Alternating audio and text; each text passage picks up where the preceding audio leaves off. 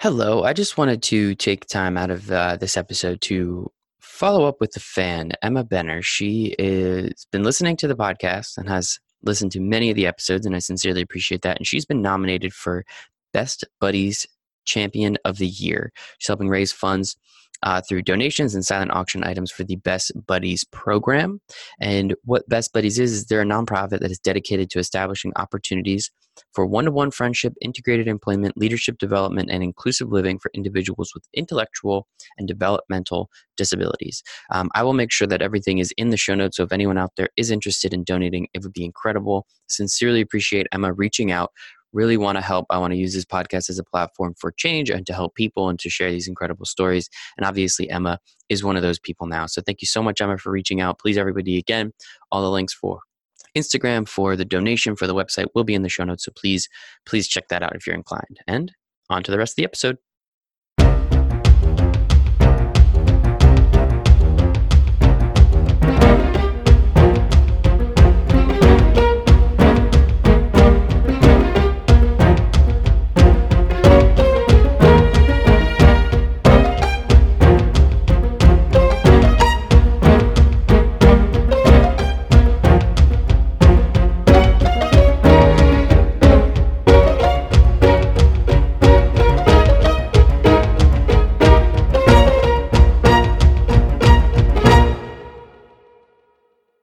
Hello and welcome to another episode of Our Athletes. My name is Michael Raziel and I'm the host of the show where I get to have conversations with Olympic athletes, hopefuls, and legends on their story and path to the games. Today we have Ned Lomogora. Ned is from the Bosnian team. He made the Olympics in 1994, but a huge reason I wanted to have Ned on was because his story is absolutely incredible. I don't want to go too deep into it now. I know this is a little bit of a longer interview, but I promise you it's one of the most interesting stories. His country was in civil unrest. There was a war going on between all the factions of Yugoslavia. He gets into it much better than I will here, but just what he had to do to represent his country and the opportunity he had to represent his country 4 years or 2 years earlier, and giving it up because he didn't like the way the politically the turmoil that was going on. He wasn't about that. So it was very, very interesting to hear him speak about it and getting the full story of him trying to literally escape his own country in the cover of night to make sure that he can represent his country in the Olympics is just absolutely incredible in my opinion. So very excited. So please, without further ado, here is Ned Lomogora. All right, today special guest Ned Lomogora, luge from the 1994 Olympics, born August 27th, 1971, in what was Yugoslavia at the time. He started luge at the age of 12 and started traveling to World Cups and World Championships around the age of 15 and 16. He attended the 1994 Winter Olympics in Lillehammer, Norway, as part of the Bosnian national team. He graduated from Illinois Institute of Technology and has an MS from MIT. And is the current owner of Cape Ann Development. Ned, thanks so much for hanging out with me today. I appreciate it. Hey, Michael. Thank you for having me. The pleasure is all mine. You're the Olympian. You're the one with the incredible story. I'm just the guy asking the question. So I really do appreciate it, Ned.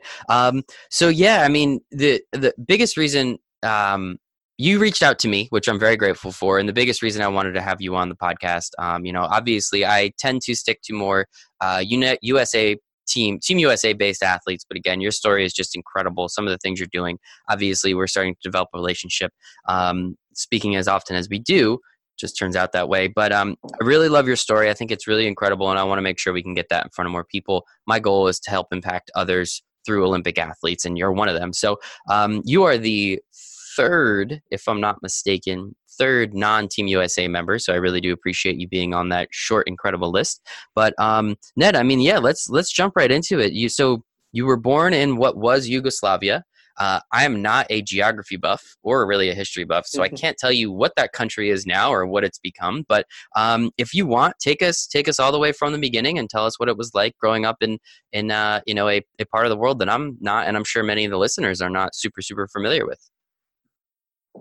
Sure, Michael. So Yugoslavia is once a large country with 22 million people and had 6 republics and 2 kind of like smaller states bunched together. And Tito was president, a lifelong president, admired, and also He was kind of neutral in politics. So our country was based in like a socialism system that was kind of open to businesses as well, and we had free border where we can leave and come back, unlike some of the Eastern Bloc. So we didn't belong to Eastern Bloc. We didn't belong to Western Bloc.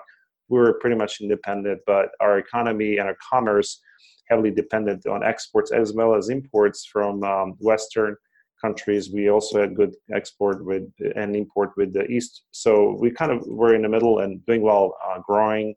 My childhood was pretty happy. I did a lot of sports. I went to our school system is very rigorous. So I noticed that when I came to this country, when I went to colleges like MIT, and I realized that I have I know and I can do a lot of things that were considered very difficult, came kind of easy to me. So I finished college and master's degree in 4 years. I was also able to I was tutoring other people, physics, math, etc. But as I was growing up, I had a normal childhood. Went to school. Went to started doing luge. That was not normal or usual, but started doing luge at 12, as you mentioned at the beginning.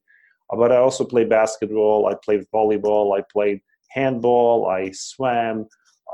So I did a lot of different sports as well. And loved watching basketball, loved watching, when I came to this country, I loved watching Bulls back at the time when Michael Jordan was still playing. I was glued to the screen, and that was really a big deal here. And I still consider him the greatest player that ever played the game. And then after that, I kind of stopped watching so much, but I'm still doing a lot of things, like I'm actively exercising and kind of connected with athletes from my own country, but also in athletes that I met over time because I was traveling internationally, and through that kind of over years I met different people in different countries and kind of stayed in touch with them. So that's kind of like my childhood. It was just school and sports. What luge did for me is basically let me travel internationally, and it expanded my horizons. And 15-year-old kid going to Austria or Germany or Italy or different countries, and just being exposed to that was such a great lesson and such a great education that I could not get otherwise. And I that's how I started learning languages. So my English, I'd never really studied it. I just kind of picked it up as I was traveling and watching movies, listening to music, because our music and movies were all pretty much American music and movies. We were very open to the West. We wore jeans and Nike, and we were very pro America. We loved sports. The NBA was very popular, etc. So Hollywood, that kind of environment, and taught me, and then I started speaking German when I was spending some time in Germany. Same with Italy. I spent some time in Italy, started speaking Italian. So it really gave me the opportunity to learn the cultures, learn the languages, travel around at such a young age. And later when I was preparing for Olympics, I also got to travel intensely, over a course of about a year, and compete and stay in different countries at a time. I love it. Then I went, so that's kind of like my pre-Olympic experience. Here, actually, I know I have a couple. Get to the story how that happened. We'll get to, I promise. That story is incredible, so I'm very excited to get to hear it again or for in a different medium. But I do have a couple questions about growing up. Like, obviously, again, growing up where you did, kind of almost in the middle of, as you said, the Eastern Bloc and the Western Bloc, and being able to kind of free flow ish in a sense that's came from a very lucky place. I mean, if you were born a couple miles east, couple miles west, everything would have definitely been a little different. So I think it's incredible. Correct. But with luge, no, keep going. No, I think you really understood that very well, the position we were in, that if I was born, a 1 hour time difference, east or west, I couldn't be traveling, because being in Yugoslavia meant that you can actually travel to places that people from Western Bloc couldn't travel, or people from Eastern Bloc couldn't travel. So we could travel either way. And we had actually a lot of people come to our country for vacations, for example. Croatia is very popular even now, but back then it's such a beautiful country with beautiful coastal line, and then we had a lot of people that, for example, Czech Republic or Poland or Hungary or Romania, because once they were in the Eastern Bloc, they only had vacation, I think, once every 2 years or so. And it was just like, or permission to leave the country once every 2 years for like 10 days. And what they would do, they would come to Croatia, and they were very poor at the time. They were like, the situation before the wall fell, and they would come to our country. They were so happy. There was something of a vacation for them that of a lifetime. So I met a lot of them there too. So as I was growing up, I've seen, like probably a couple dozen different cultures just in my own country, let alone the fact that I was traveling outside. And, we had Germans and English and, Belgium coming to our coast. And then we had Romanians, Bulgarians, Czechs, and Poles come to our country. So we had like this little United Nations on the coast of Croatia every year, right? Where I vacationed every year for a couple months. And, it was an incredible experience. Yeah, that is, I mean, it's very, you've brought it up multiple times now, and we've only been talking for a few minutes, like the expanded, seeing other cultures and being able to be in front of other people and learn what they do and their experiences clearly has had a huge impact on your life. Not only just the people coming to your country, but the places that you were able to get to, as you said, Germany, Romania, Austria, Italy, and the list goes on. So I guess one question about, obviously that with that being so important, luge was really the conduit, if I may, to get you to many of those places. And so I'll be honest, I never heard or saw or thought of the sport of luge until I started watching the Olympics. I never thought of, hey, let me get on this piece of equipment and go really, really fast down this ice track. So being that you started at the age of 12, were you just in a very, well, I don't believe in luck, but were you just in a very good place that you just happened to be somewhere where there a luge track was, or is luge very popular in your home country, or what was or is, or however we like to talk about it? Is it just a really popular sport there, or were you just blessed to be put in a spot very close to a track where your parents were like, yeah, let's go try this out? Well, it is a confluence of factors, but if I have to be honest, I think when I look back, it's happenstance that I was able to be in Sarajevo at the time when the Olympics were going. We, built the track just around the time I started training, and it was for the Olympics in 1984, and Sarajevo was center of the world at the time, and they built the track. It was the fastest in the world at the time, was modern. And I got to be in Sarajevo. I got to know my best friend. His mother knew the coach, the luge coach of the new luge federation that was just formed. So just because I knew him and he started doing luge, he basically told me, and obviously we had to do it together because we did everything together. He was gone for a few weekends, and we were like, dude, we're not hanging out anymore. What's going on? I was like, oh, my mom is making me do this sport. And I'm like, what sport? So I was like, you should come with me and watch me. So I went there a few weeks after he started. And, I talked to the coach. I said, I'd like to watch my friend. And, he was like, okay, so just stand by the track and watch him. And after, at the end of the training, coach said, hey, I was an athletic kid. I played different sports. I was already kind of tall, 6'2" now. But, I was, he saw me as an athletic kid, was very curious. And he thought, hey, why not try? Like, you're here, you're standing here all day watching your friend. Why don't you try it? And he set me from bottom of the track. I mean, it's like track is really long and you can't go from the top unless you're like really well trained. And after a while, so he set me down and he let me do a trial run, just for fun. And so once I finished that run, he watched me the entire time. And at the end of the run, I remember him saying, like, you have to come tomorrow and just start training this sport. So basically, he just picked me. He says, like, you should be training this. You should be training luge, and you should be on the team.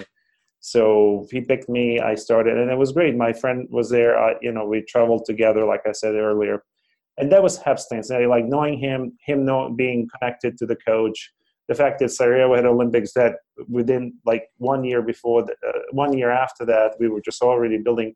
Track was built 1 year before Olympics. That's when we started training. That was something that probably wouldn't have happened in other circumstances. So I'm very glad. The only thing I can say is that I was curious, I was athletic, and maybe if the chance was elsewhere, maybe I would have still gotten into it. But it was, to me, a new sport I'd never seen before, never heard of before. And every one of my friends had no clue what it was when I tried to explain them. I can only until they imagine. saw it, what it was. Yeah. Yeah, I can only imagine. I mean, it's just incredible. Your friend's mom was friends with the luge coach, and it just so happened that at that time the stadium was built so that you could train, and like just so many different things. I apologize. Thank you. There are so many things that had to go right to get you there, to get you here, to get you to the Olympics, and it all happened and the stars aligned. So I don't believe in coincidence. So I think that's incredible, and everything just lined up perfectly the way it was supposed to and got you to exactly where you got to be. So I think that is just absolutely incredible. So you trained in luge, so at the age of 12, by the age of 15, you were already competing in World Cups, and World Championships, correct? I mean, so you're traveling the world. At the age of 15, I mean, I'm 27 now, and I've been to Europe once, and I've been to nowhere else. So I've been to a couple islands down in, the Caribbean down there. But, I mean, what is that like at such a young age, especially back then? What is this, the 80s, the beginning, the end of the 80s, end of 80s? Oh, yeah, this was like not even, was it? Beginning of the 80s? No, it was mid-80s. Mid-80s? And it was, so it was a really great time in our country where our economy was at the peak, actually. This was right before, by the end of the 80s, we started having internal conflicts that led into war later in the early 90s. But, right in the middle of the 80s is when, towards the end of the 80s, I was actually starting to travel, which was considered the golden age, of our former Yugoslavia. Which is funny. It's like it kind of like stock market, it always peaks before it crashes, and it's like this exuberance that people think will never happen, but that's exactly kind of thing that happening in Yugoslavia. We were so happy, the economy was doing well, and then a few years later, I had MiGs and tanks in my city, right? So that was a huge awakening, and it tells you how things can change quickly. But yeah, so we were traveling.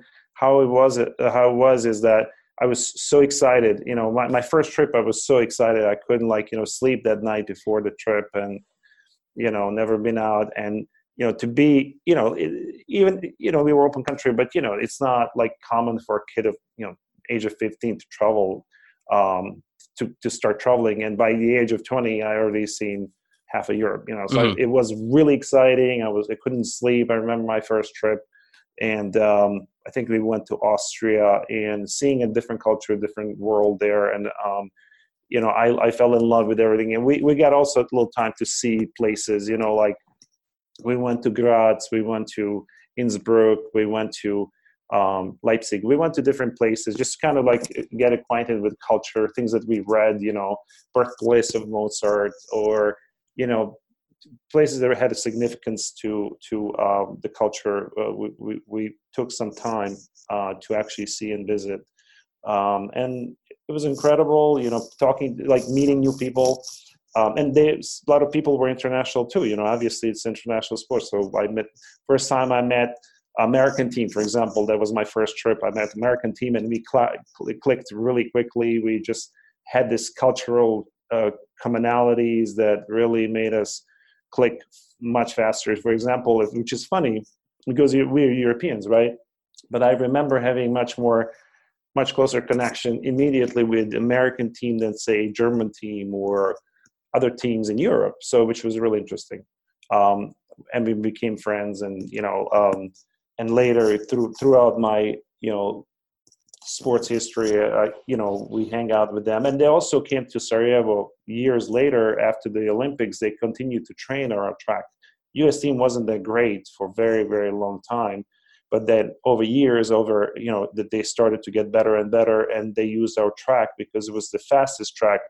Because their reasoning was, if you can make it in Sarajevo, you can make it anywhere, right? You can kind of like, it's so fast, it's so demanding, it's so technical that they use the track to learn and to study luge sport. And again, U.S. luge team was way behind Germans, way behind Austrians, way behind Italians.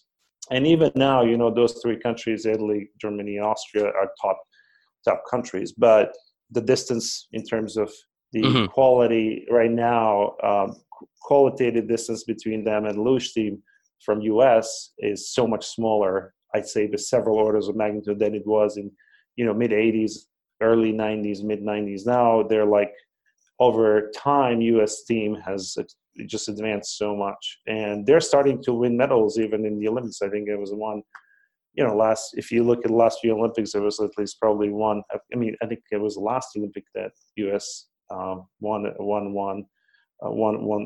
medal. I think it was a bronze. But still, dominating countries are Germany. I happened to train with Georg Huckel, which is the most prominent, most celebrated luge athlete of all time. He's a German guy. We happened just to be invited by German team after we left Sarajevo to prepare for the Olympics, because it was war and we didn't have anywhere else to train. So they invited us. They hosted us in Berchtesgaden in Germany. Beautiful place. And we trained there with their Olympic team. So every day in the gym and on the track, I would be talking to Georg Huckel, and he would give me tips and pointers. We would spot each other on bench press or whatever, right? We were eating lunch together at the cafeteria. Just kind of, he was like, he won 4 gold medals and 2 silver medals in 6 Olympics. He's an amazing guy. So you get to meet people like that. Other famous people, I don't want to list them all, but because of sport, so it connects you to other people. You get to meet celebrities and athletes, politicians, and whatnot. Mm-hmm. Yeah, no, I mean, I think it's just such an incredible, and as you said, being so young when all this was happening, and now getting these opportunities is so cool, and obviously has shaped a significant portion of pretty much your entire life at this point. I mean, what do you remember from the age of 7 and before? So pretty much most of your life has been spent in the sport, meeting and doing incredible things, traveling around the world and having a huge hand in it. So I think that's just absolutely incredible. And then, as you kind of started to allude to a little bit, war did start to creep in to your country a little bit. So can you start to tell us about, I guess, that time period where you're still competing, you're still racing, you're still going to places around the country, but the Olympics are coming up, and what were some of the thoughts that were going through your head? And obviously, you, as you already said, you were brought to other places to train, but what was that time like in your country, and understanding hey, there's these two things going on. One, I'm trying to become one of the best athletes in the world. The other is, we're becoming slightly war torn over here. Well, let me start with this story where basically in 92. 92 is a time when Bosnia was our country, Bosnia, proclaimed independence, independency from Yugoslavia at the time.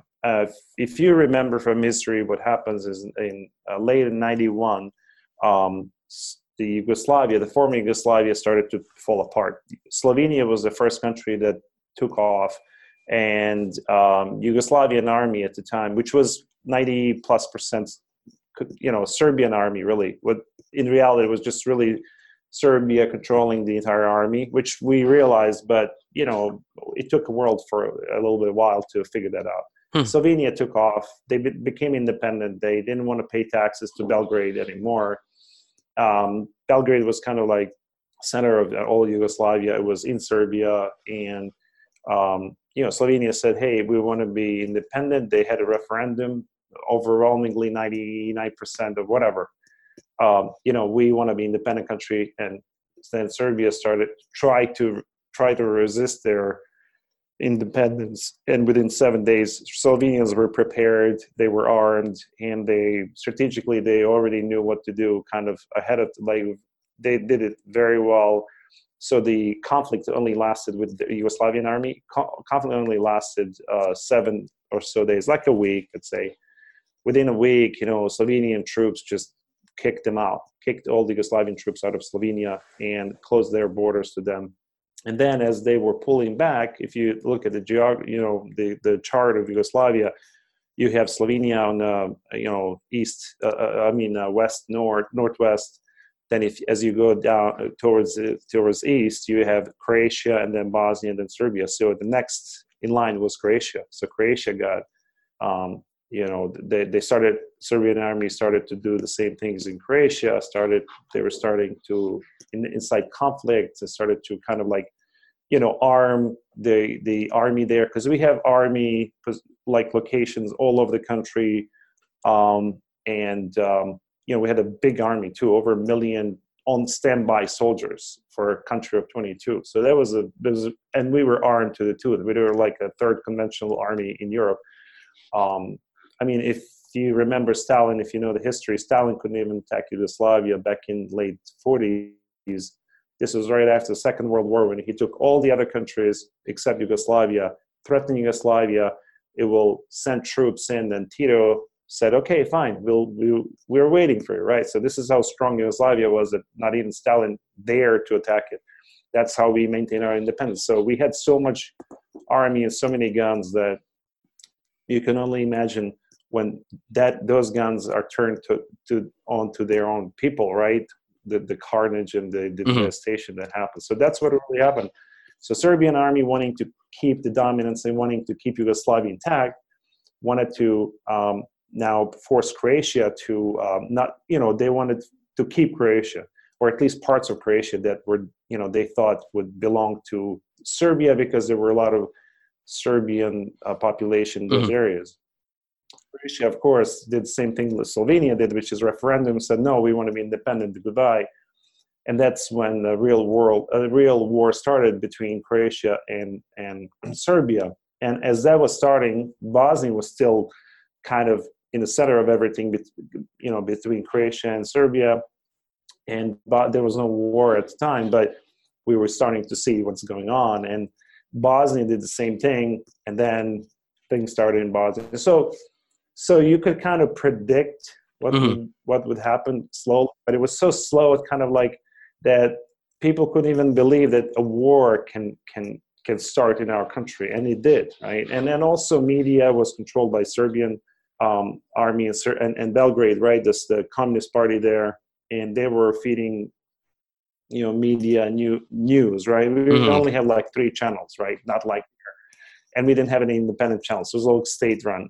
So the news we were getting is that, there was a conflict, there were rebels attacking the sovereignty of Yugoslavia, they were, aggressive and all that. But in reality, it was Yugoslavian army trying to, take over parts of Croatia and attacking Croatian people.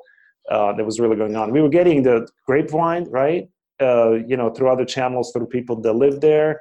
That was completely opposite of what we were getting through national TV, national state-owned TV. And we knew something was going on. So my story is like in February 92, because of the conflict in Slovenia and start of conflict in Croatia, Yugoslavia had sent a team to the Olympics. They wanted to send me to Alberta, in France, right? There was the Olympic Games in France in '92, and I in Albertville, and I didn't want to go because I was seeing what's going on, and I didn't want to be representing Yugoslavia at the time. So Albertville is the only. I was pretty much mature enough to go to the games, even though I was very young. But being top in our country, I was supposed to go, and there was the opportunity, but I didn't want to, and because of this reason, right? I didn't want to represent Yugoslavia. So that was in February '92, and in April that same year, war started in Bosnia. So, I had a premonition of what would happen. So the Olympics that I competed was in '94, which is first Olympics of Bosnia, where Bosnia was an independent country. And prior to that, I was in middle of the war for like 10 months. So I was there. I experienced it in Sarajevo. I was in the under siege with hundreds of thousands of other people, and firsthand experience of what it feels like to be surrounded, food shortages, everything, shortage of everything, no power, no water, there's like a lot of things that were happening while at the same time being constantly bombarded, constantly attacked, sniper fires, etc. Seeing devastation, seeing death around me. So that was really, really, obviously experience that I never expected I would have. And it motivated me even more when I got a news from, it came really from the government of Bosnia. It came from the top, came from the, vice president and president. They would, obviously during the war, you can't just leave the country because, you're supposed to defend the, country, and every young and capable persons with a certain age would be drafted. I was drafted. I was in area where I was working to protect the executive branch, kind of like a White House equivalent of ours, where all the politicians were. And I was in that, it was kind of like a National Guard, not like here, but it was active duty National Guard. It was protecting presidents and kind of like personal detail or protective detail for these high-level politicians. So I got into that unit that was formed specially during the war, and got some training in military training during that period of time. And then I got news that they want to create a team. They want to send people out. And as long as the catch was, as long as you can leave the city, they'll let us go. They'll sign off that we can go. We're not deserting or anything like that. And they will support us out. Once we get outside, there will be some support for us to train and continue to prepare. But the catch was to leave the city, which was surrounded by Serbian forces, right? Leave the city alive, right? That was the catch. So you have to get out of the city and stay alive. So that was really the most frightening part of my war experience, actually, just getting out of the city. So your government pretty much said, yeah, we will support you, but you have to just be alive on the other side of enemy lines, essentially.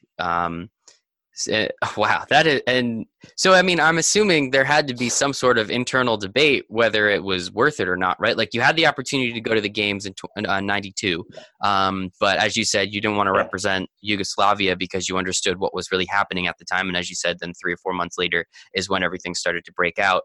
So you had the opportunity to go with no conflict, no potential danger or death. Then this was the time when they decided to turn the winter and summer games, rather than have them on the same year. They had then the winter games 2 years later. So you were lucky you then get this opportunity again 2 years later. But this time it's a little bit different because you are now having, you're allowed to go. You get all the support, but the catch, as you said, is you just have to be alive, which 99% of the time, I'm assuming most of these athletes expect that they will be alive. But in this case, it was I'm not going to say it was 50-50 because you're here now, but it was definitely a little bit more up in the air. So, what was the internal debate like? Did you speak with your family, your friends? Just like, what was that like, saying, hey, I have the opportunity to go to the games. Now this is your second opportunity to go to the games technically, but you're now representing what you believe in as your country. What did they say? What were those conversations like? Right. And, it's funny, I joke about it, like they made me an offer I couldn't refuse. It wasn't such a, raw offer, right? Yeah. And it made me, it's almost like, then I was like, oh man, I should have really gone to Albertville Olympics '92, now that I realized, but no, I still wouldn't have gone, obviously. And I did talk to my family. I did talk to my coach and other athletes, and some athletes didn't leave because they were just, scared to death, obviously, what could happen. Their families were against it. I made a decision. I talked to my family. I said, I will go. And they supported me. They were really scared, and but they they kind of felt confident that I could make it and that I'll do it. So I also had to have a plan. So I did talk to my coach, and we talked to some people on what's the best way to do this. And the best way to actually get out of the city at the time was through the airport. Airport was the only part of this siege, right? Only area where Serbian forces were not allowed. The entire city was surrounded by them, except for the airport, right? That airport was a neutral zone that was set up by UN. The way they did it is they said, look, we need to bring humanitarian aid like food and medication and all that, and take severely wounded people or people that just needed, or even officials if they needed to, because Bosnia was still acting as an independent country. So they would sometimes fly out the president to, basically go outside and represent the country, right? So there were these humanitarian flights where, both parties had to obey, and it was run by UN. But that was a really small patch, compared to the city, the size of the city. So that was the way you do it, is you basically cross the airport, and hope that you don't get shot by snipers, right? Because Serbians knew people were trying to get out, because that was the only neutral area they couldn't control, but they could control, for distance, So they had, infrared equipment. They had, thermal imaging. I mean, again, we had guns, tons of it, right? I mean, that was just fully equipped army with everything. And yeah, I'm sorry, I don't mean to cut you off, but the point you made earlier about how the Yugoslavian army at the time was just packed to the gills, to the point where Stalin didn't even want to attack it. As you then said, now you're kind of now turning all those guns inside, and now something that was a point of pride. Something that was a point of pride, earlier is now, a terrifying realization that then might be bound to you. That is just absolutely intense, Ned. I'm sorry. Please keep going. Wow. It is intense, and so that was frightening. And Serbian army, actually, in terms of manpower, they had one third of what Bosnians had, in terms of manpower alone, but they had like 100 times more guns, right? So they had guns. They had so many guns, they didn't have enough people to operate. That's how many guns they had. They had tanks, they had cannons, they had the RPGs. They had, every soldier was armed to the tooth, and every soldier could drive a tank if they wanted to. That's how much they had. And they have air force, right? So actually, good thing is at some point UN had a no-fly zone over Sarajevo, so that helped, because in the beginning of the war, I had MiGs, or MiGs, the Russian made, because we bought those from Russians, right? Yugoslavian army bought those from Russians. I mean, those are so devastating. I mean, they were flying over low altitude, fly over Sarajevo, and they would drop these, grenades, the rockets, and it was just two of them could within 10 minutes they could devastate the whole block of the city, right? Literally obliterated. I mean, that's how powerful they were. So thank God they stopped them. UN said, no fly. This is a no-fly zone. You can't do it, because they were killing so many innocent people. So anyway, so the guns were a problem. They turned internally to, hurt us, and all those guns were now surrounding the airport, right? So we figured a plan that, other people have done it, and some, we knew the probability of getting shot there was pretty high, because we knew people got shot there trying to leave.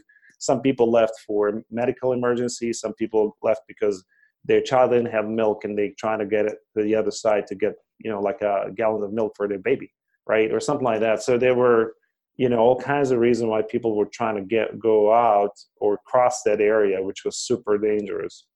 And to make things worse, what UN did is they didn't even guard it themselves. They figured it was too dangerous for our own soldiers, right? This is their job, but they figured, hey, this is too dangerous. We can get killed there, so we're gonna pay someone. So they paid French Foreign Legion, mercenaries to actually be at the airport. These are trained professional soldiers, right? That, I mean, the reality is they're not obeying the same rules of engagement, right? And Hmm. they're not like irregular troops in a war, right? That if they're paid, they're going to do their job. But, if they feel like once in a while, they might shoot someone just because, right? Or they can engage in sort of torture or, like conduct that is not something a soldier from a regular, say, NATO army, right, would ever do, right? Because it's just not a code of conduct there. But French Foreign Legion, that's a different story. So that was another story. We had to kind of avoid them while we were trying to get out of it, but they were patrolling the airport. And Serbians knew, so Serbians didn't attack them or trying to shoot them because these guys brought their own guns and they were able to shoot back, and also they were able to summon if they wanted to, somebody from NATO to like send, some F-16s, to cover for them, or somebody or Mirage or somebody, on the French side, if they felt they were threatened, they could call air support. And so Serbians didn't really mess with them. So they were able to patrol the airport. But if they caught somebody, they could, they didn't shoot many people. I haven't heard that kind of thing happening, but I heard people being, thrown like they take Bosnian people and throw them on the Serbian side, right? Which is almost like death warrant. Or they would catch somebody if they are angry enough, they would beat them up and send them back. They would hold them in custody and torture. I mean, there are all kinds of things that they could have done to us. So there was a risk. So we had to kind of like do two things: avoid them, hide from them, while trying to cross all along. Like Serbians were like, watching the airport the entire time. So that was the risk. But I figured some people have made it, and if there was a plan in place, we talked to people who made it, how they made it, what's the best time to do it, time of the night, all these things. What's the best route through the airport? Because there's certain areas where there's like some ditches and terrain was uneven. There was some elevation and some places where you can actually hide. So we had a plan, we had a strategy, and the best thing we could do is like hope that we could adjust and on the spot if something goes wrong, and pivot. And so obviously the outcome was positive. We made it. I came out with a team of three of us actually. Lou's team was just one woman, me, one man, and our coach. There's three of us in our team that crossed that night from our team, and there are other teams that crossed at other times. So we did this in early February 7th, actually, I remember. And took us about 3 hours to crawl out for something that would take you 20 minutes, not even 20 minutes, to just like, it took 3 hours to go get across. Wow. And I mean, but like, what's the then runway, for lack of a better term, especially when talking about an airport? Like, just because you got out of the airport and across the enemy lines, I mean, I'm assuming there's still danger, right? Like, there's still some sort of danger. So how long did it finally take you until you felt safe, I guess, again?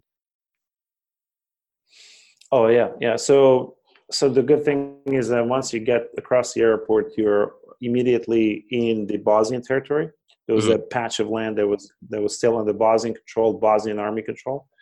Bosnian army started to really grow right from the beginning of the war. It wasn't really organized at the time, so it was semi-organized.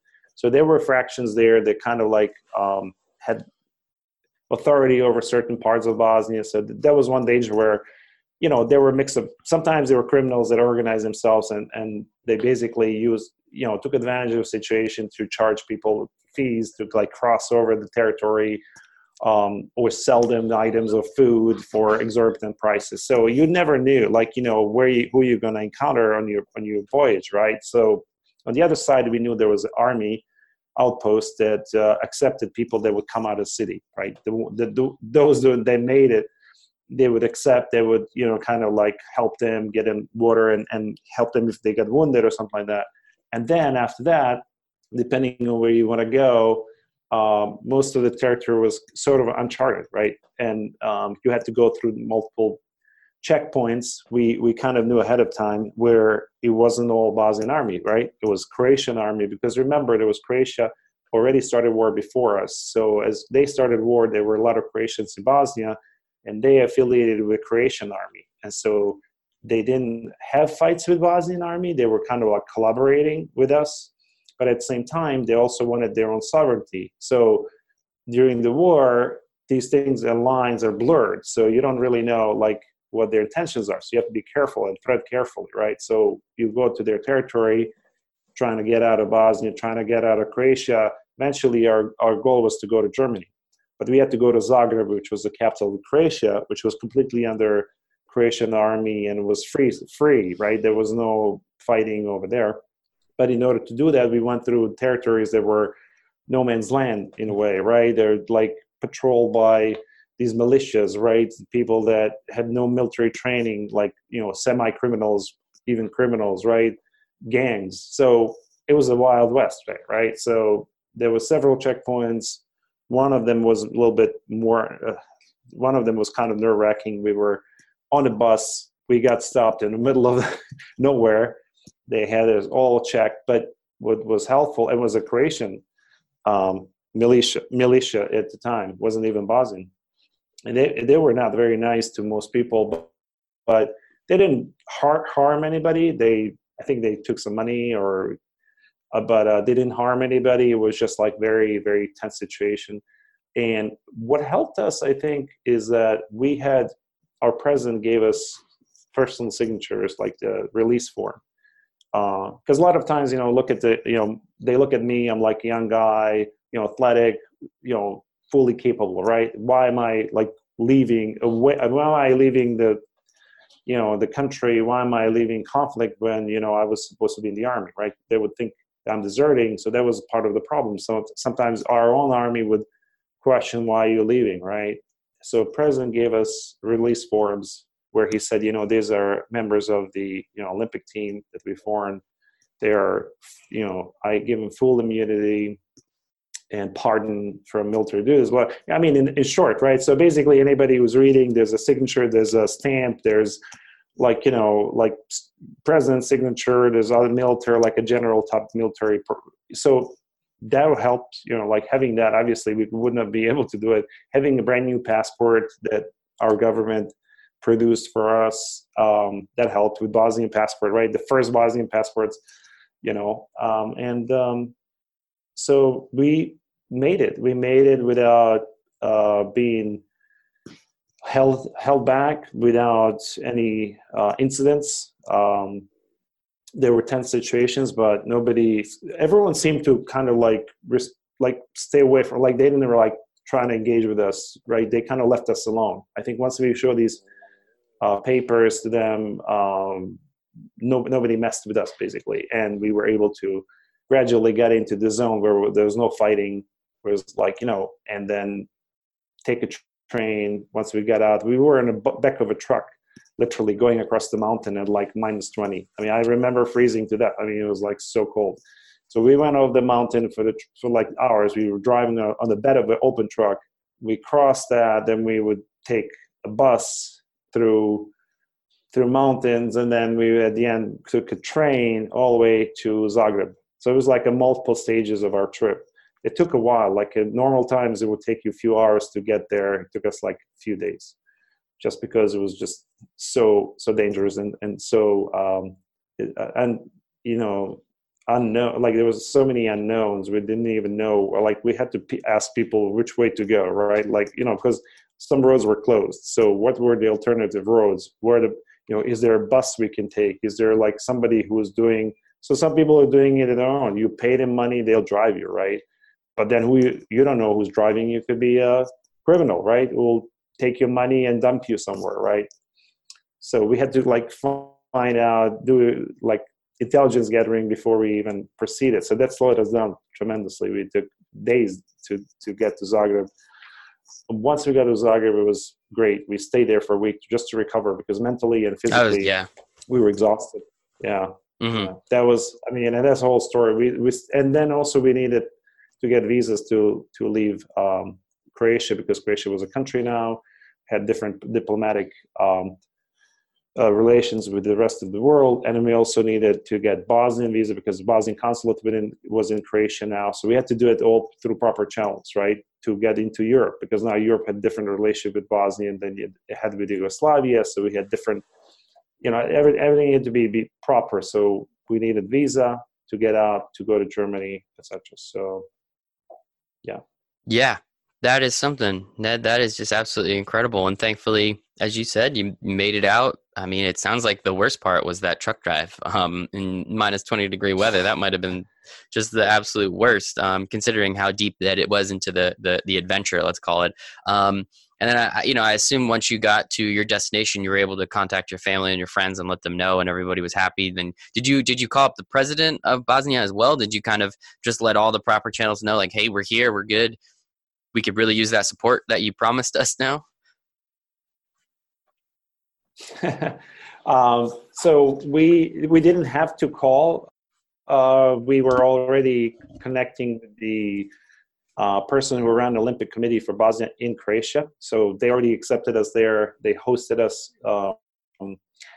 and we were spending a week or so there to acclimate, to get papers. So top official from Olympic Committee, Bosnian Olympic Committee, took care of everything and was fully informing the president. So they were in touch. I personally didn't go back and call the president like that, but he did. And he confirmed that our details for our trip to Germany. So once that was confirmed, it was the second week of our stay in Croatia. We again took a train to Germany, went through Slovenia and I think Austria, and then we ended up in Berchtesgaden. It was a place where we spent some time recuperating, training. So again, this was the winter time, end of the season, actual season. So we didn't do so much luge. That we just try to acclimate.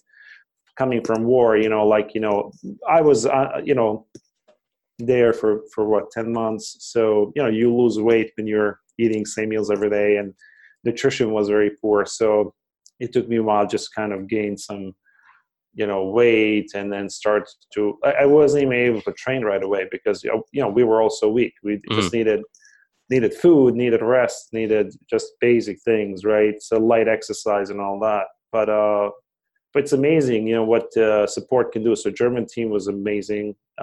Their Olympic team, like I said, I was training in the same place and with in the same gym, in the same facilities with the best luge athlete of all time, Gerhard Huckel, who was 4 Olympic gold medals, 2 silver, and I saw a guy every day. And he would take me up on the Alps, and we would jog, quite twice a week. He would take me, he would drive me up really high at high altitude, and we just jog and chat, and and I regained my strength over time. It didn't take that long, and by May, so we got there probably end of February, and by May, I was lifting almost as much as this guy, and they were amazed. So our coach really drove us hard, which was amazing. We ate so much good food, and it's amazing what you can do with you focus on just resting, eating, exercising, working out, and training hard. So within several months, basically we all transformed. I went from probably put 20 pounds of muscle just there, just training and working out. We went to Italy.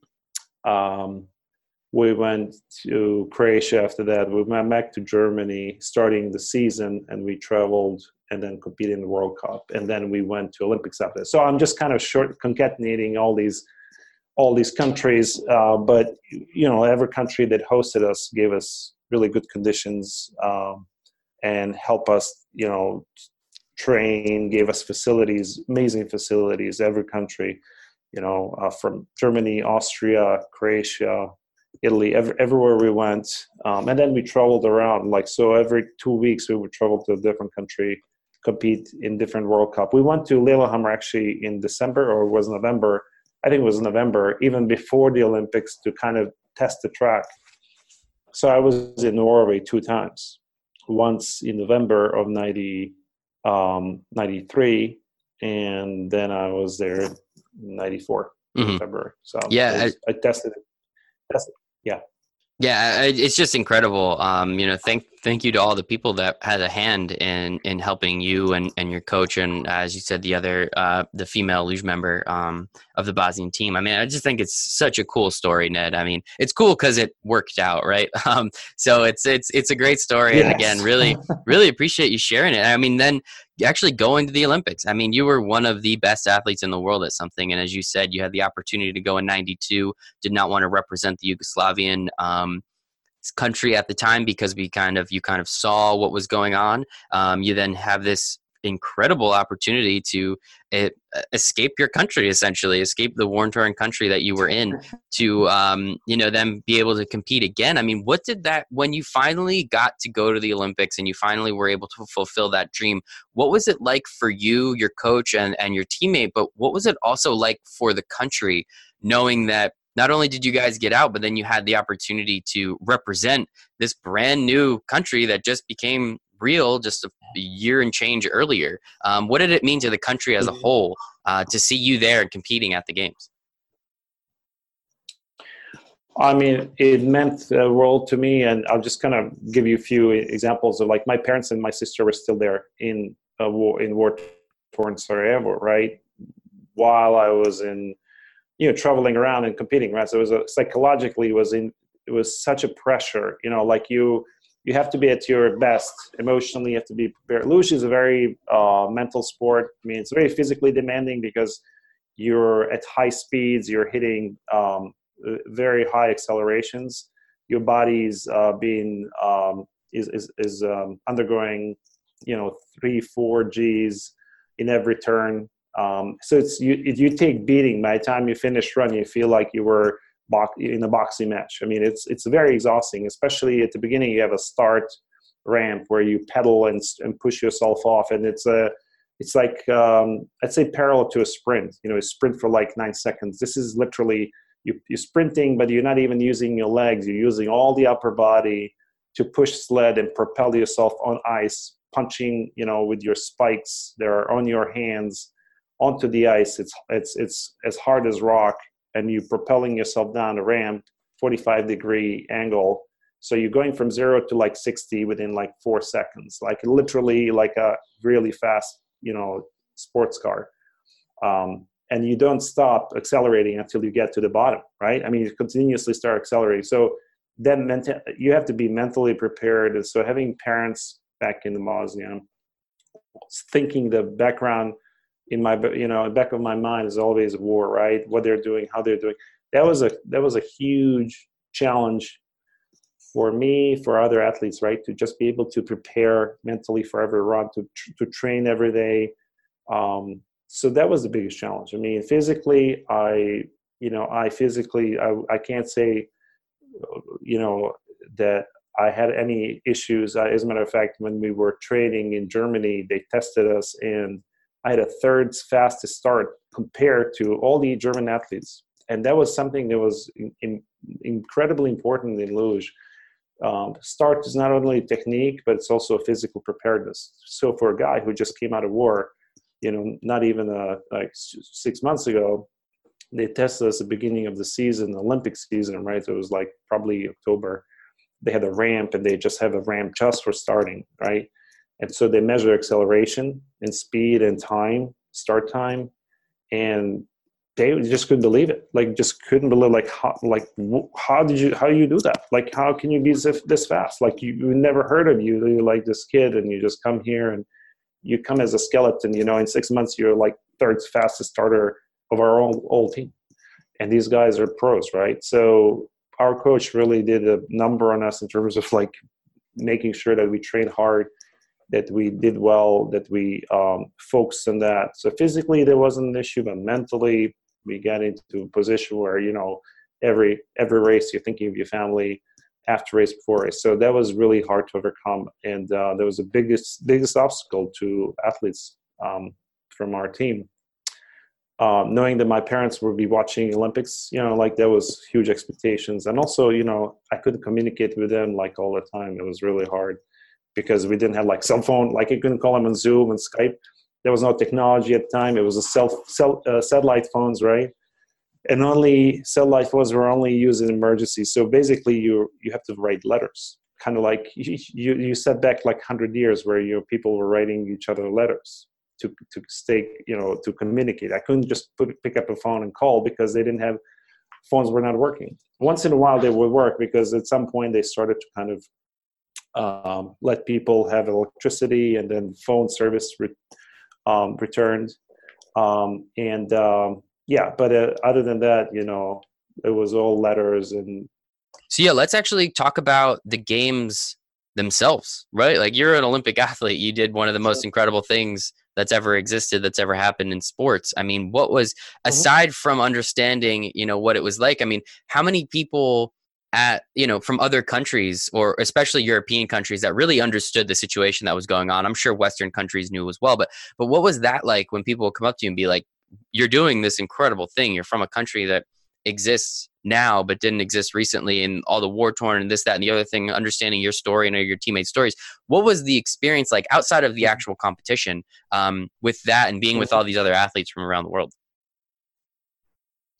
Well, I mean, most countries, we all mingled in the same cafeteria, which is the size of like a indoor stadium. That, I mean, it was huge. It was an Olympic Village.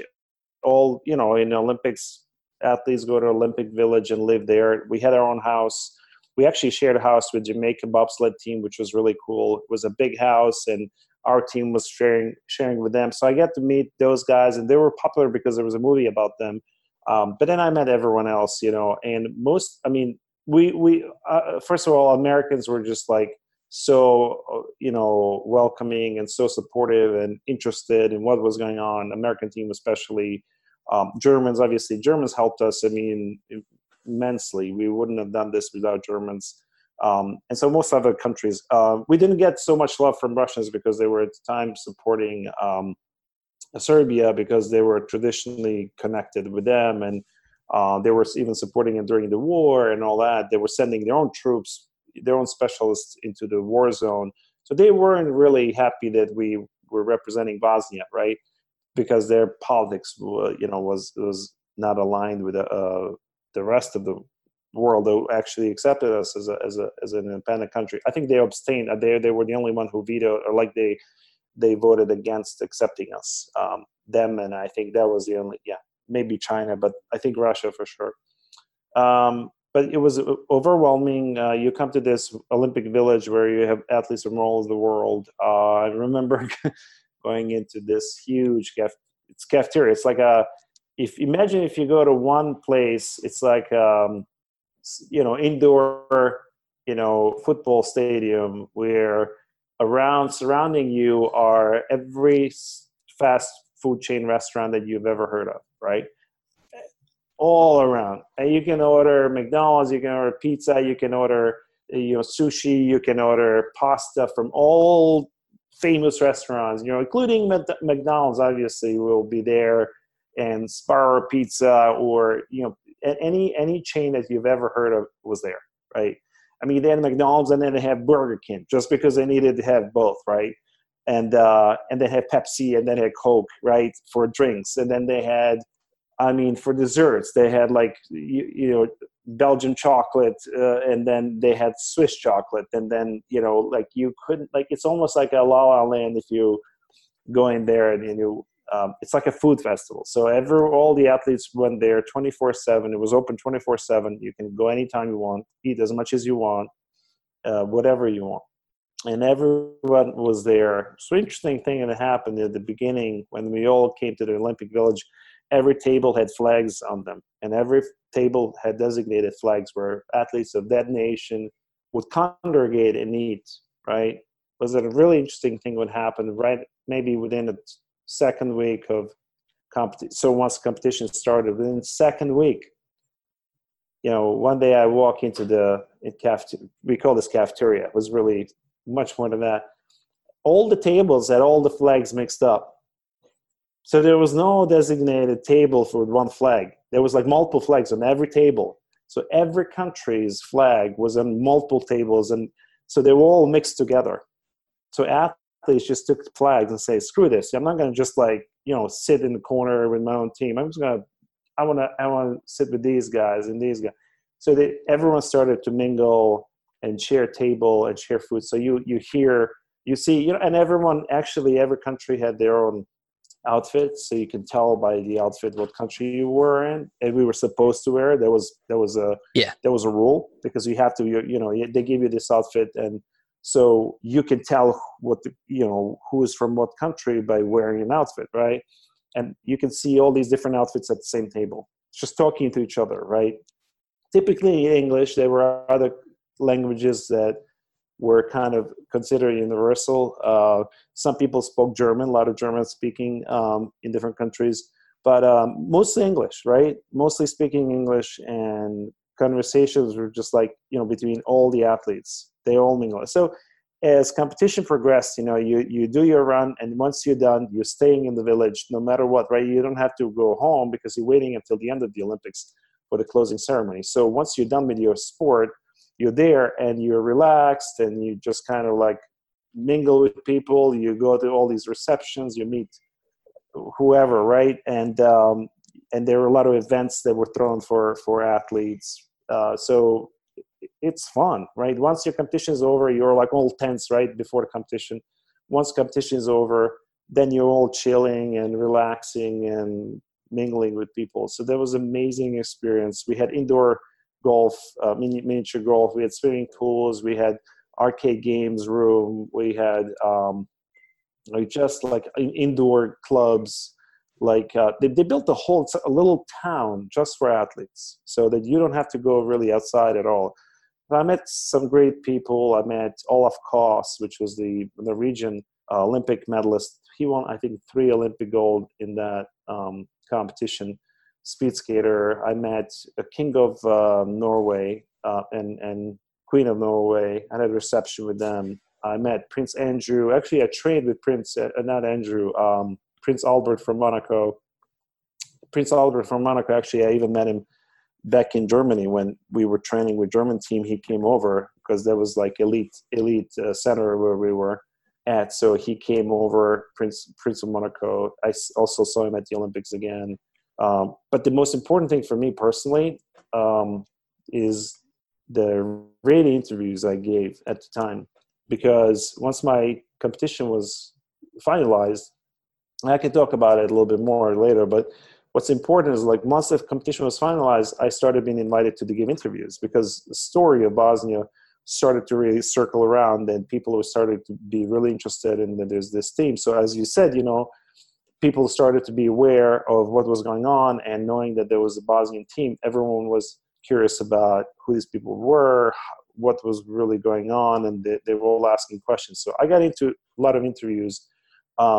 And one of them was, for example, with Kristi Yamaguchi, Olympic skater, and she was interviewing me, and then some other people, right? But the most important interview that I did there, that actually is responsible for me coming to the United States and being here. So this is really the other twist in the story, right? One is leaving the war, coming even to get to the Olympics, but this is another twist, because after war, I was not clear.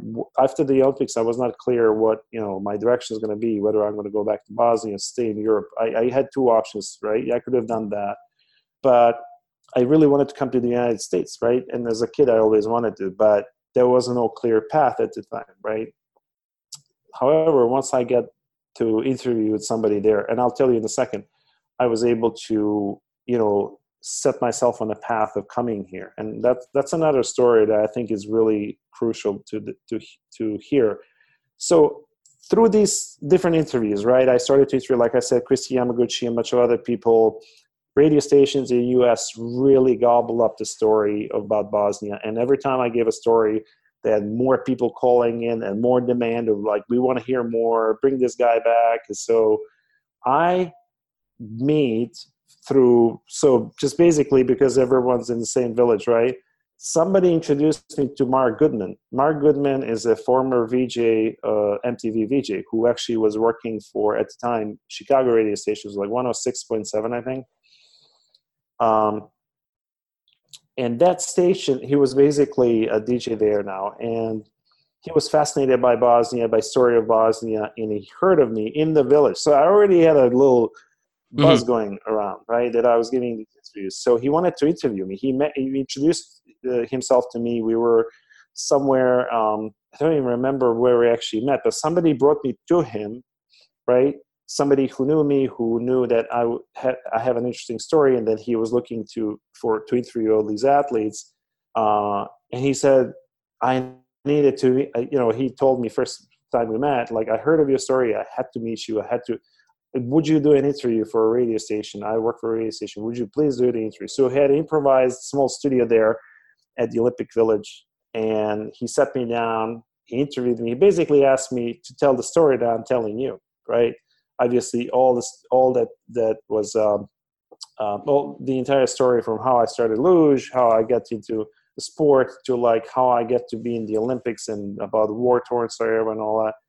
And people just started calling in from the US. So this is a radio station that was broadcasted in the US, right? Mainly Chicago area. So people started calling in, offering support, help, money. We'll help his parents. We'll bring him here. And of all those calls, somebody who really changed my life, obviously, I'm here because of that person, is somebody who worked for that at the time senator of Illinois. And this person on her staff called Mark Goodman. So this was after our interview aired, several days after. As a matter of fact, I did 2 interviews with Mark Goodman, because it was so. First one was so popular that people kept asking, like, "When are you going to bring him back?" And then I had his friend Danny Bonaducci, also, who was a guy who in the TV show I never watched, but it was popular TV show. He was also a DJ at the time, and his radio station got old. And I met them later. I actually, first time I came to this country was in Chicago. I stayed with Mark Goodman. I stayed in his condo in downtown Chicago. I lived with him for a few weeks. I met Danny Benaducci. I did like several other interviews while I was in Chicago. So, but in Lillehammer, when I met these guys, they were fascinated and just kept telling me how people are so like willing to help. They're offering whatever, right? And this Kathy Tisdall is a person who called him and said, "Hey, I think we can, get this guy a visa to come here, right? And I think we can help him. I think we can get through the red tape, and given his circumstances and all that, I think we can help him come here and maybe even live here and claim asylum, because my country was in war, and I was risking death, right? Going back to war-torn country, I would risk retaliation and whatnot." And so that was a really interesting thing that happened. I got into a position where, I came back. So this is during the Olympics. Olympics were over. My goodness, said we'll keep in touch. I went to Germany and stayed there for a few months, and I was in constant contact with Mark Goodman. Talked to him on the phone every week, and he kept appraising me, saying, "I'm talking to this office. They're working on this. They're really serious. They want to." So basically, the long story short, they set me up for a visa. I had to go to Stuttgart, get the visa, get it to U.S. Embassy. They will give me a visa, and they will fly me out. They'll pay me a ticket to fly out to Chicago, and they'll already set me up there to stay first with Mark Goodman, and then with this person's family who called Mark Goodman, right? So they signed that they would host me, that they guarantee for me. So, within a few months after Olympics, I was on the flight to Chicago. That's amazing. I mean, the power of a good story, right? I'm not good. I guess good's a relative term, but the power of a story is incredible, and the opportunities that came from the what you have been through. And I mean, obviously that was going to be one of my next few topics I want to talk about, is understanding how you eventually got here. And you did a great job at explaining that. And we're very thankful to all the people, thankful that you got on that radio station both times, and thankful that a high enough powered person listened and wanted to take action. So I believe people are inherently good, and that is a clear sign that is a good person. So we're sincerely appreciative of them. I mean, again, going back to your bio that I read earlier, you graduated from Illinois Institute of Technology, and it makes sense how you got there now, because there's so many other places in the United Mm-hmm. States. How'd you make it to Illinois? And it makes sense how you got there now. I think that's just absolutely incredible. Yeah, and I have a little story there because Yeah, yeah, yeah. again, human kindness has no boundaries. So also the way I got into the school, when I got to the country, I flew into Chicago. I stayed with Mark Goodman for a few weeks. But he has kids and wife and all. They were on vacation, so him and I were bachelors for like a few weeks and having fun of my life. And Mark taking me to clubs and meeting his friends, famous friends all over Chicago. And he's a famous guy, so I didn't even know, but he was fun to be with and hang out with. So we hang out, we had a good time. But then I needed to go back to school, and I talked to somebody. So person that I mentioned, Kathy, right? She lived in with her family in Evanston, which is north of Chicago, and they invited me there, and I was, to live with them, to and before that move even happened, I was given offers from other people. Somebody was offering me a condo on Lakeshore to stay indefinitely, right? So Mark Goodman was making jokes with me like, "Hey Ned, why don't I just give you my penthouse and I'll just move there, because that condo to you," somebody like, he knew the location, he knew the Hmm. condo. It's like, I want to live there. Like, I'll give you my apartment, which was beautiful, gorgeous apartment, with the skyline of Chicago. It's like, I'll move there and you can have this one, okay, buddy? So I eventually, obviously, I didn't stay there. I moved to with Kathy's family, and that's a whole other story. That family is amazing. There's some articles online actually about that, and you can Google it, even find out. Staying with them was amazing, life-changing experience.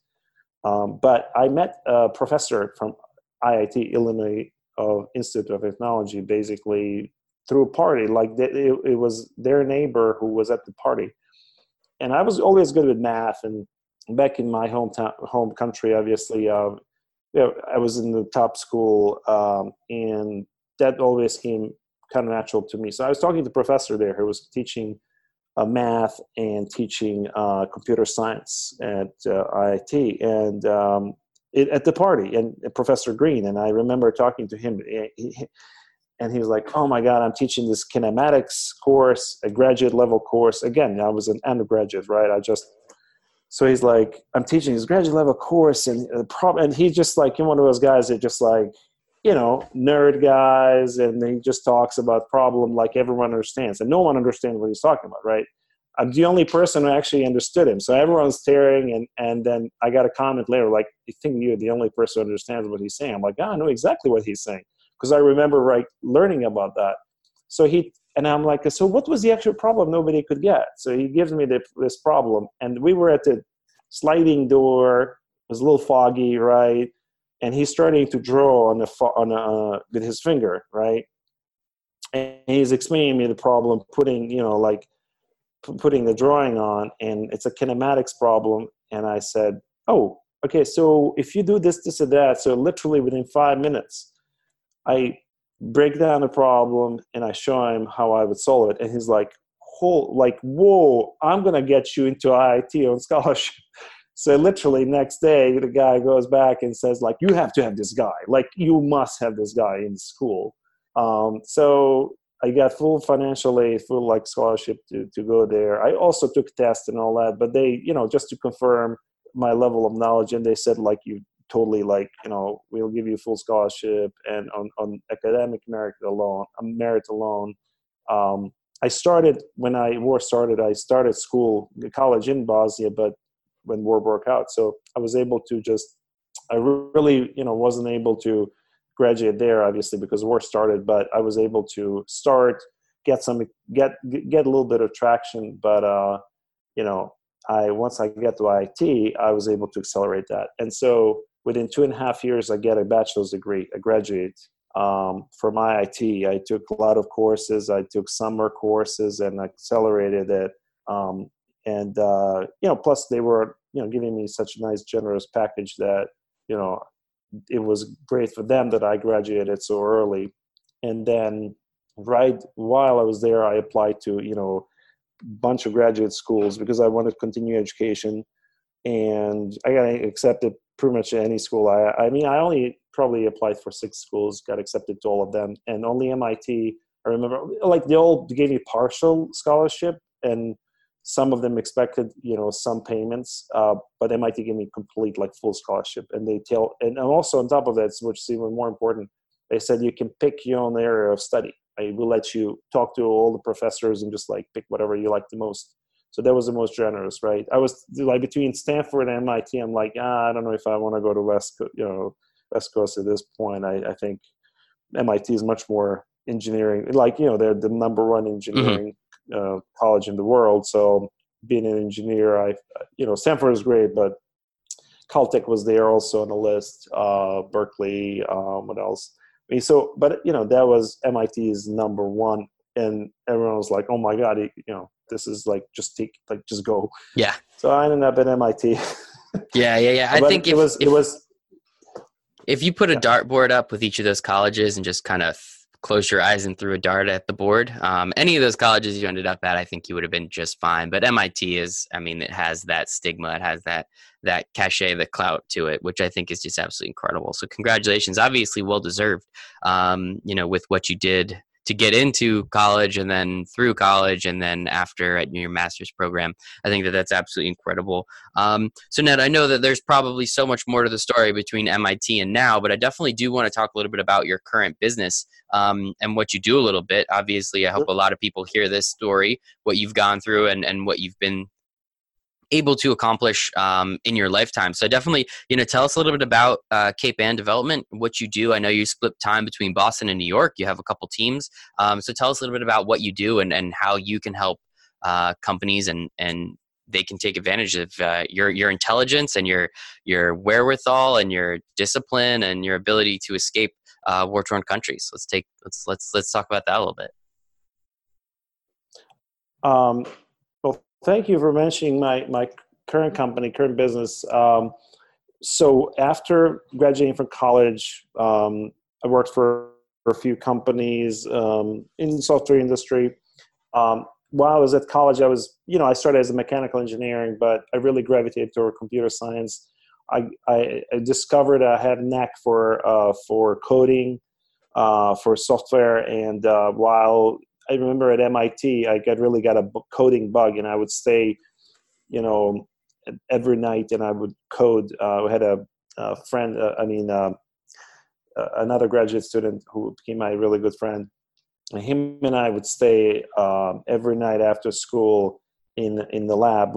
As a graduate student, you work in the lab. It's like kind of like your job. You have to you have to deliver projects for a professor. Your professor is your boss.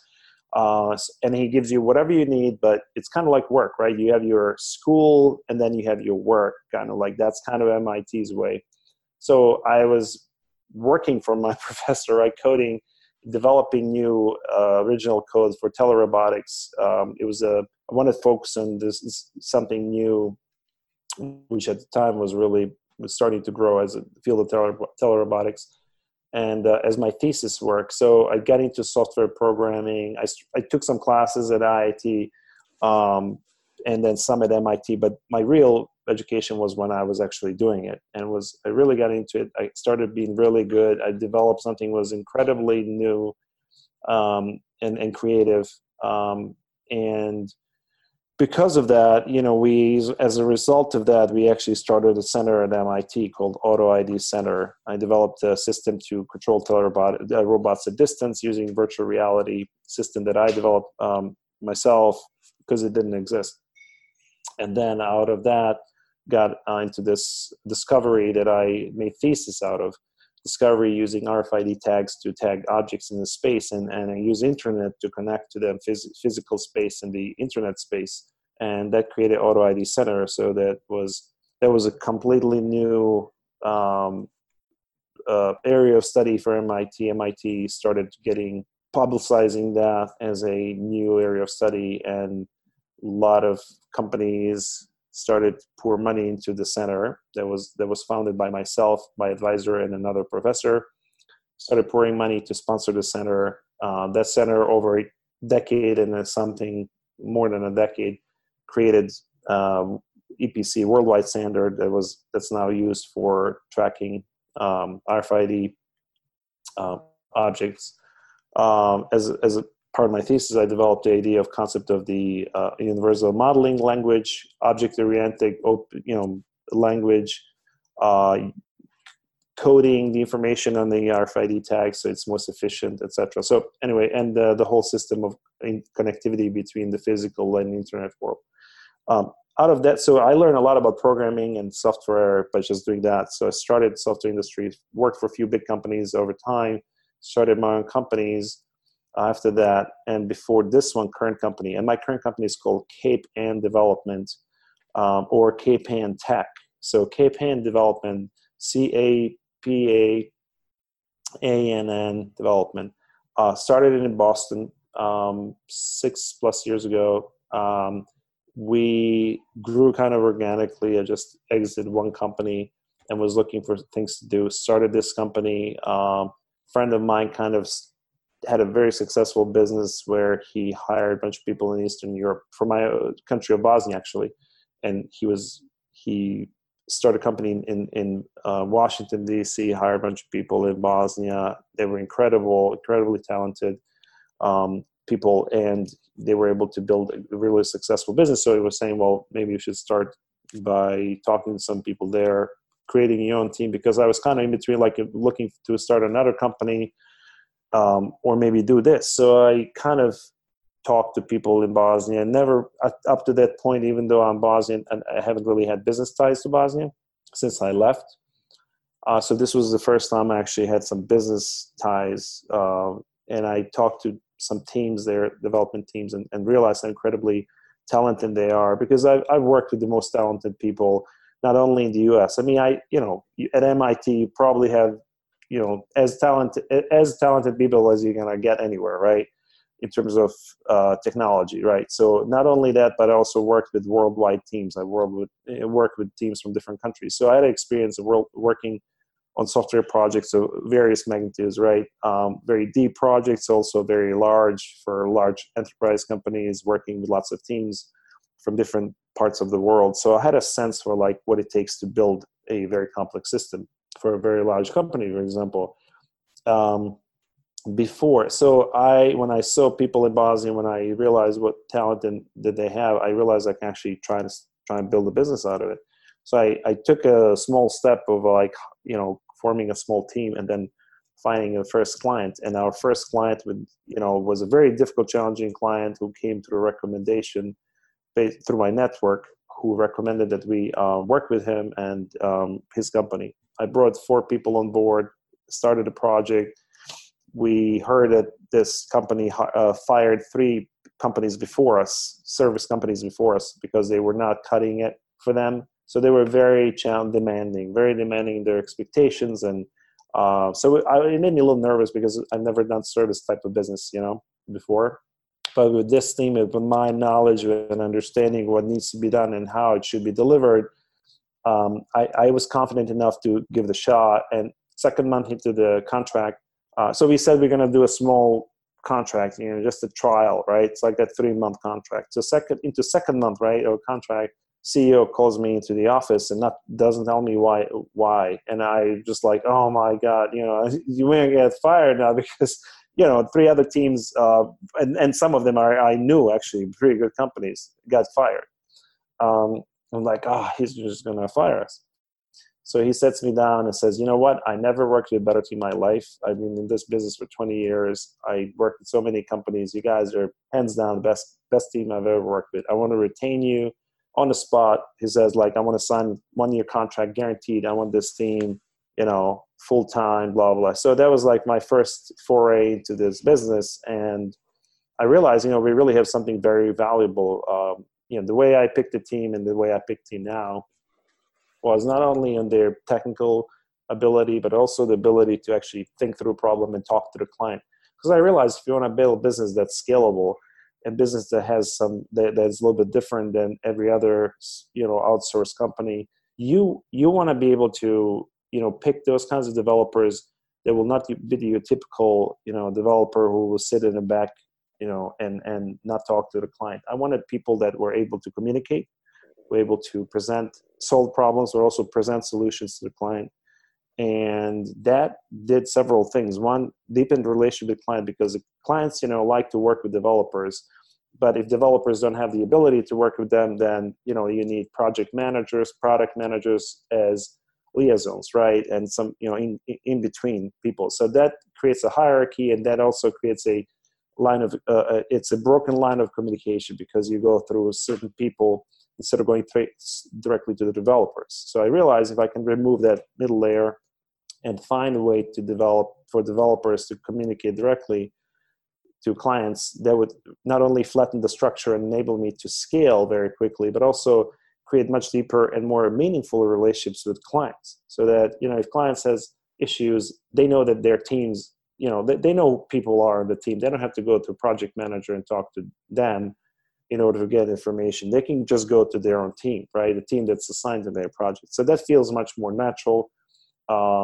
Also, trust develops because they know, oh, it's a real team, because some companies, when you work, and this is my experience in the past, I worked with companies where I would talk to project manager. I have no idea who is working on my code, and they might be changing, and they're changing, every week or every month. Somebody else is working on my code. I don't even know people, right? I never even get access to it. All I get is project manager telling me the status. I give requirements. I get status. And that was it. That was the level of communication and relationship we had. One project manager, it could be 20 people behind him or her, and I would never know, right? Mm-hmm. And I didn't even know if they were all same people or they were just like changing every month. So that was a very difficult thing to manage. And you can see the quality of delivery was really weak in those instances, right? So I didn't want to do that ever to any of my clients. I always wanted my clients to know exactly who's on their team. I wanted my developers to be able to communicate. That's how I picked them. So if I great developers, smart and all that, that's great. That's a starting point. That's not the end game. To me, you have to be able to understand the problem, at least some level as a business consultant, to understand why they want to do this. So you can also be able to tell them, maybe there's a better way to do it. So you have to be business person first and developer second. That was really challenging for some people to understand, but I realize Bosnian people have a knack for they have a very natural way of communicating and relating to clients. And then I picked those because there was cultural thing already. All I needed to do is find those people that are really, great developers. They already had the cultural ability to connect, but then also find those that were able to be more business-like, right? Were able to solve business problems and understand business context of what they're trying to do. That's how I handpicked them in the beginning. And it took me a few years to really handpick the best ones, right? But once you get that kernel, once you get that original teams started, they attract other people like them. Yep. So my job was almost, once I picked their, core team, the core team kind of started bringing, candidates to me. It's almost like they were attracting the same type of talent, right? Very, very high level talent that, so that was a really, that's how we really built the team. And it was really successful. Yeah. Congratulations. It took a few years. It took a few years to do it. But I mean, that's like in every team, you kind of trying to figure out what makes you different, what makes you unique. And that's one of the things that really makes us unique, that kind of relationship that we have towards client and the kind of profile of talent that we have. And it's nice for you because you get to work with people from your home country. And, obviously that's where this conversation started. And it seems like that's kind of where this conversation is going to end. So I think it's incredible. So thank you so much for sharing a little bit about your business. Obviously, thank you so much for sharing about your life and your just adventure, let's call it. Incredible, absolute, amazing adventure that you're able to get out of a situation and turn it around completely. And I could not have imagined what your life would look like if you didn't decide to try and get out of the country. What if you were too scared and you stayed there? So I just think there's so many different opportunities, and thankfully you said yes to all the situations you had to, and you got us here. So one more time, we have Ned Lomogora, I think I said that correctly, of the Bosnian Luge team, the 1994 Olympian, business owner, incredible storyteller. Ned, sincerely, thank you so much. Thank you so much for hanging out with us today. Thank you, Michael. I really enjoy this.